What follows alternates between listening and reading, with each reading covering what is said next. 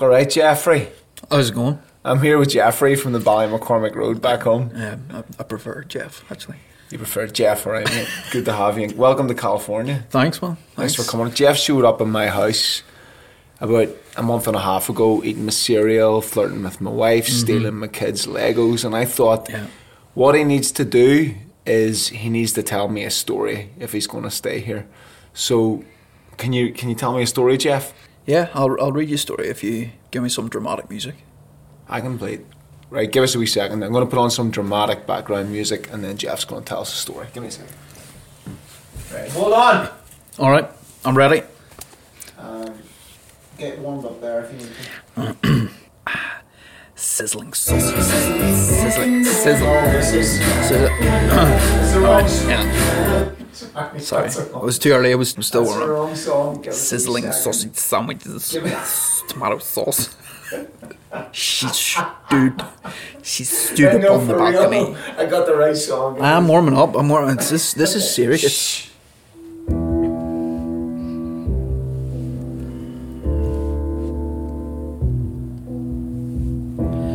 Once upon a time, in some fictitious corner of a mythical land, there was a young man called Jonathan. Jonathan lived in a quiet village next to a forest that was filled with terrifying beasts. Early one morning, as Jonathan was washing his socks, a congenial water creature leapt out from the river and spoke to him. The creature informed Jonathan that a catastrophic event was going to occur the following Tuesday, and that he must immediately journey deep into the forest to find a woman sitting by a waterfall who looked exactly like Whoopi Goldberg. The creature explained that when Jonathan finds the woman, he will be given clear instructions on how to save his village from destruction and terror. It was further explained that, as well as saving his village, Jonathan will also get to make out with a beautiful woman, impress all his friends, and discover the deepest truths of human existence. Following this brief interaction, Jonathan went home. He ate a sandwich. He masturbated, and he then took a long nap under a willow tree. When Jonathan awoke, he decided that he didn't want to journey into the dark forest to save his village. To Jonathan, it all sounded like a massive pain in the ass. The next Tuesday, Jonathan's village was completely destroyed, and everyone perished, including Jonathan. The end.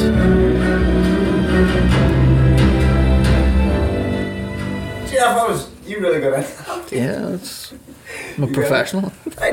That'll do it. I figure because Jeff looks like Jon Snow and we both have accents, we could probably get ourselves a free drink tonight. What do you reckon? I reckon so, yeah. You just See you later. Pull the Irish card out. Oh, aye, and the music you just heard was our mate Marky Adair. Oh, yeah, Mark. Marky He's a good Adair? man, yeah. He's got great hair. Great hair. He's got great hair. Right, Marky. Cheers, good Marky. man. Thanks, Mark. See you. Right, now let's go. Pieces of something. Pieces of something. Pieces of something. All kinds of pieces of some kind of something.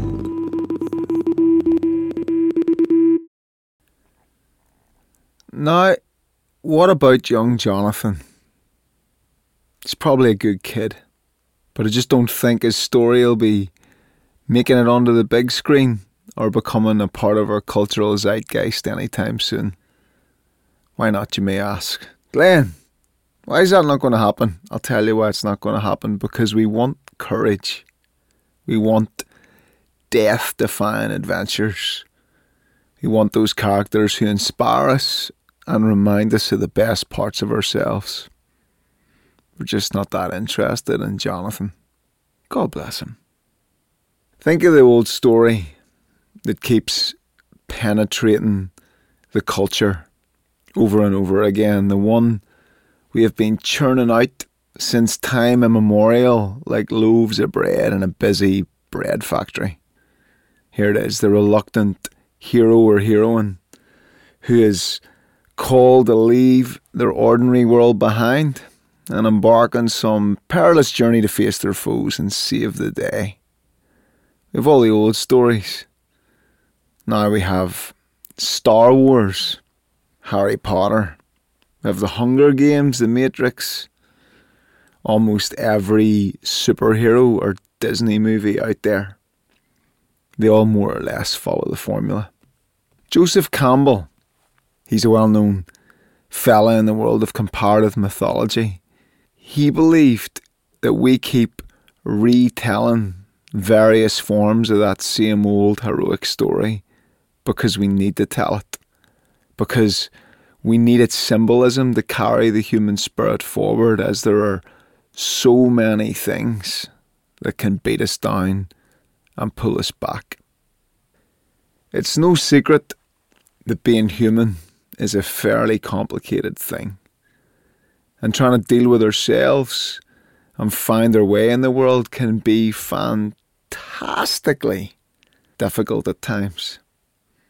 On any given afternoon, if we happen to find ourselves feeling stressed or confused or depressed or worried or lonely or exhausted or pissed off or on the verge of losing every last one of our marbles, we are by no means alone. Not at all.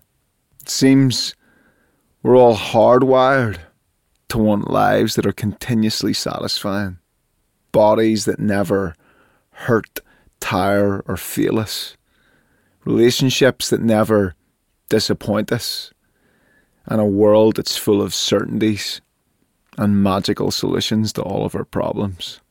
But yet, as you and me and the rest of us know, each of us gets handed a package that is nothing like this. We get annoying co-workers, we get serotonin deficiencies, sexual dysfunctions in nostril hair, we get existential crises, relational conflicts, I'll keep this list going, we get misplaced phone chargers, we even get financial worries and irritable bowel syndromes, plural. To top it all off, in spectacular fashion, each of us gets presented with the unequivocal assurance that we and every person we care about is one day going to die.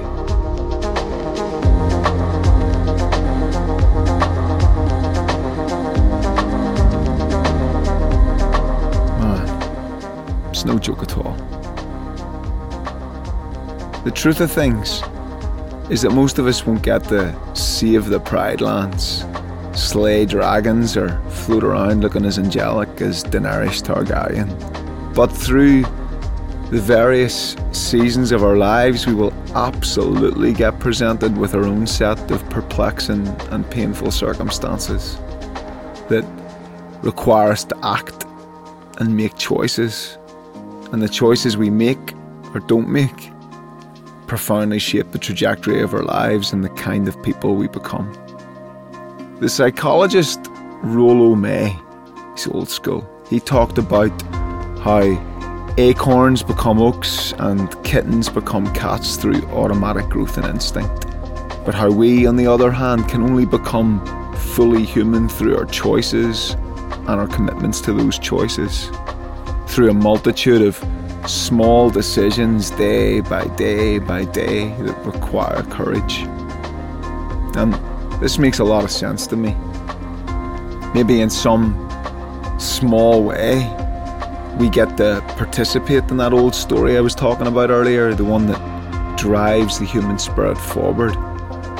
Every time we are able to lift our head up and keep going. Every time we do the right thing when it's difficult to. Every time we're honest with ourselves and others, especially when it's easier not to be. Every time we forgive, let go and choose to not indulge in resentment or self-pity. And every time we take on new challenges or face our fears or laugh a little at ourselves or rejoice in whatever hardship we're facing, maybe in all of these things we somehow open ourselves up to the possibility of becoming something more than we thought we were and developing capacities that we didn't even know we had. And I think that's no small thing at all. Something the world could use a lot more of. Yeah. So cheers to stumbling and fumbling our way forward. Cheers to facing the pains and anxieties that come our way with whatever courage we can muster up. And cheers to not being a Jonathan. Thanks for being here with me as I keep trying to gather up these pieces of something.